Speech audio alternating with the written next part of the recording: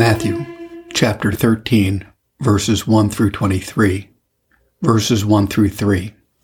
The same day Jesus went out of the house and sat by the seaside, and great multitudes were gathered together unto him, so that he went into a ship and sat, and the whole multitude stood on the shore, and he spake many things unto them in parables, saying, Burkett notes, the foregoing chapter gave us an account of an awakening sermon preached by our Savior to the Pharisees. In this chapter, we're acquainted with the continuance of his preaching to the multitude, where three things are observable. 1. Our Lord's assiduity and unwearied diligence in preaching of the gospel. For this sermon was made the same day with that in the former chapter, verse 1.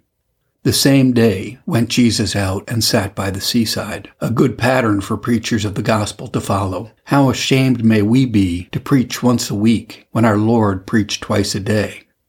Observe, too, the place our Lord preached in, a ship. Not that he declined the temple or the synagogue when he had the opportunity, but in the want of them, Christ thought a house, a mountain, a ship, no unmet place to preach in. It's not the place that sanctifies the ordinance, but the ordinance that sanctifies the place. Observe 3, the manner of our Lord's preaching. It was by parable and similitudes, which was an ancient way of instruction among the Jews, and a very convincing way, at once working upon men's minds, memories, and affections, making the mind attentive, the memory retentive, and the auditors inquisitive after the interpretation of the parable. Some are of the opinion that our Savior's parable were suited to his hearers' employments, some of whom, being husbandmen, he resembles his doctrine to seed sown in the field. For thus he speaks. Verses 4 through 8. Behold, a sower went forth to sow, and when he sowed, some seeds fell by the wayside, and the fowls came up and devoured them up. Some fell upon the stony places, where they had not much earth, and forthwith they sprang up, because they had no deepness of earth. And when the sun was up, they were scorched, and because they had no root, they withered away. And some fell among the thorns, and the thorns sprung up and choked them. But others fell into good ground, and brought forth fruit, some 100-fold, some 60-fold, some 30-fold. Who hath ears to hear, let him hear. Burkett notes, the scope of this parable is to show that there are 4 several sorts of hearers of the word, and but one sort only that hear to a saving advantage. Also to show us the cause of the different success of the words preached. Here observe 1. The sowers, Christ and his apostles. He the prime and principal sower, they the secondary and subordinate seedsmen. Christ sows his own field, his ministers sow his field. He sows his own seed, they sow his seed. Woe unto us if we sow our own seed and not Christ's. Observe 2, the seed sown, the word of God. Fabulous legends and unwritten traditions which the seedsmen of the Church of Rome sow, these are not seed, but chaff, or their own seed, not Christ's. Our Lord's field must be sown with his own seed, not with mixed grain. Learn 1, that the word of God preached is like seed sown into the furrows of the field. As seed has a fructifying virtue in it by which it increases and brings forth more of its own kind, so has the word of God a quickening power to regenerate and make alive dead souls. Learn, too, that the seed of the word, where it is most plentifully sown, is not alike fruitful. As seed does not thrive in all ground alike, so neither doth the word fructify alike in the hearts of men. There is a difference both from the nature of the soil and from the influence of the Spirit. Learn 3, that the cause of the word's unfruitfulness is very different, and not the same in all. In some, it's the policy of Satan, that bird of prey which follows God's plow and steals away the precious seed. In others, it's a hard heart of unbelief. In others, the cares of the world, like thorns, choke the word, overgrow the good seed, draw away the moisture of the earth and the heart of the soil, and hinder the influences of the sun. The far greater part of hearers are fruitless and unprofitable hearers. Learn 4, that the best ground doth not bring forth fruit alike. Some good ground brings forth more, and some less. Some 30, some 60, and some 100-fold. In like manner, a person may be a profitable hearer of the word, although he doth not bring forth so great a proportion as others, provided he brings forth as much as he can. Verses 10 and 11. And the disciples came to him and said unto him, Why speakest thou unto them in parables? He answered and said unto them, Because it's given unto you to know the mysteries of the kingdom of heaven, but to them it is not given. Burkett notes, here we have the disciples' question and our Savior's answer. Their question is, Why speakest thou to people in parables, which they do not understand? They cannot see the soul of thy meaning through the body of thy parables. Christ answers, To you, my disciples, and such as you are, who love the truth and desire to obey it, the Spirit gives you an effective, operative, and experimental knowledge, not barely to know these things, but to believe them and feel the power of them in and upon your own hearts. But the generality of hearers do satisfy and content themselves with a bare notional knowledge of what they hear. A parable, therefore, is well enough for them. Learn 1. That the doctrines of the gospel are mysterious. 2. That it is a matchless and invaluable privilege, practically and savingly, to understand and know gospel mysteries. 3. That this privilege all are not sharers in, nor partakers of, but only those to whom it is given. Unto you it is given to know the mysteries of the kingdom, but to them it is not given. Verse 12. For whoever hath, to him shall be given, and he shall have more abundance. But whosoever hath not, from him shall be taken away even that he hath. Burkett notes, that is, whosoever improves the measures of grace received shall obtain further measures and degrees of it. But from him that doth not improve what he already has received shall be taken away that which to himself or others he seemed to have, his common gifts and moral endowments. Learn that where there are beginnings of true grace and a right and wise improvement of it, God will make rich additions of more grace to the present stock which we have received. Verses 13 through 15. Therefore speak I to them in parable, because they seeing see not, and hearing they hear not, neither do they understand.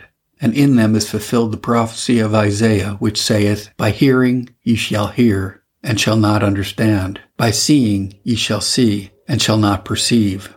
For this people's heart is waxed gross, and their ears are dull of hearing, and their eyes have closed, lest at any time they should see with their eyes, and hear with their ears, and should understand with their heart, and should be converted, and I should heal them.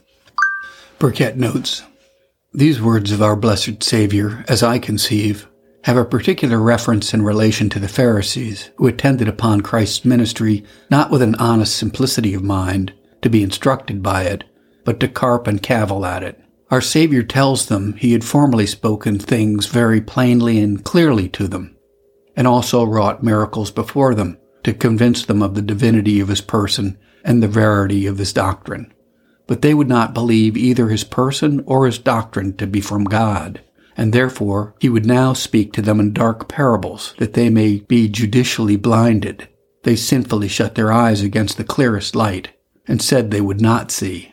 And now Christ closes their eyes judicially, and says they shall not see. Learn hence to acknowledge the divine justice which speaks darkly to them that despise the light, such as see and yet see not. They shall see the shell, but not the kernel. They shall hear the parable, but not understand the spiritual sense and meaning of it.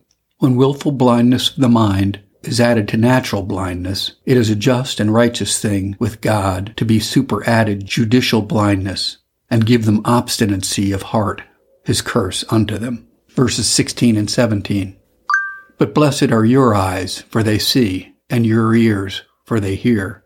For verily I say unto you, that many prophets and righteous men have desired to see those things which ye see, and have not seen them, and to hear those things which ye hear, and have not heard them.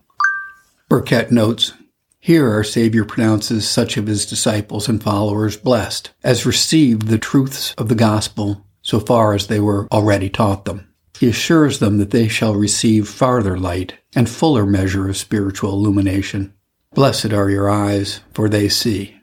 Learn that such as have received the least measure of spiritual knowledge and saving illumination, and do improve it, are in a happy and blessed condition. For as they are capable of further measure of divine knowledge, so shall they be partakers of them. Verses 18 through 23.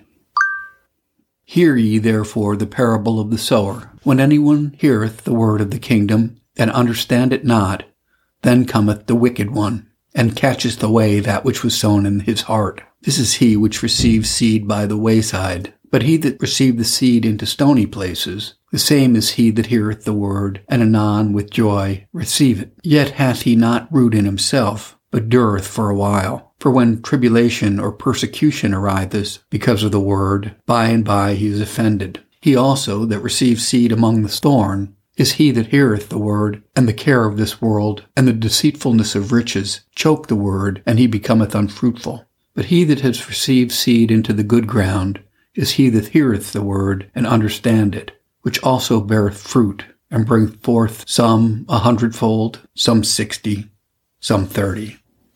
Burkett notes, as if our Lord had said, "You, my disciples, who are not satisfied with the sound of words, I will explain to you the sense and signification of this parable, the scope of which is to show the different effects which the word of God has upon men's hearts, and the reason for that difference.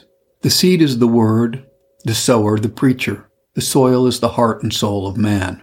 Now our Savior assures us that the hearts of some hearers are like the highway ground, in which the seed is not covered with the harrow of meditation. Others are like stony ground, in which the word has no root in their understandings, memories, conscience, will, or affections.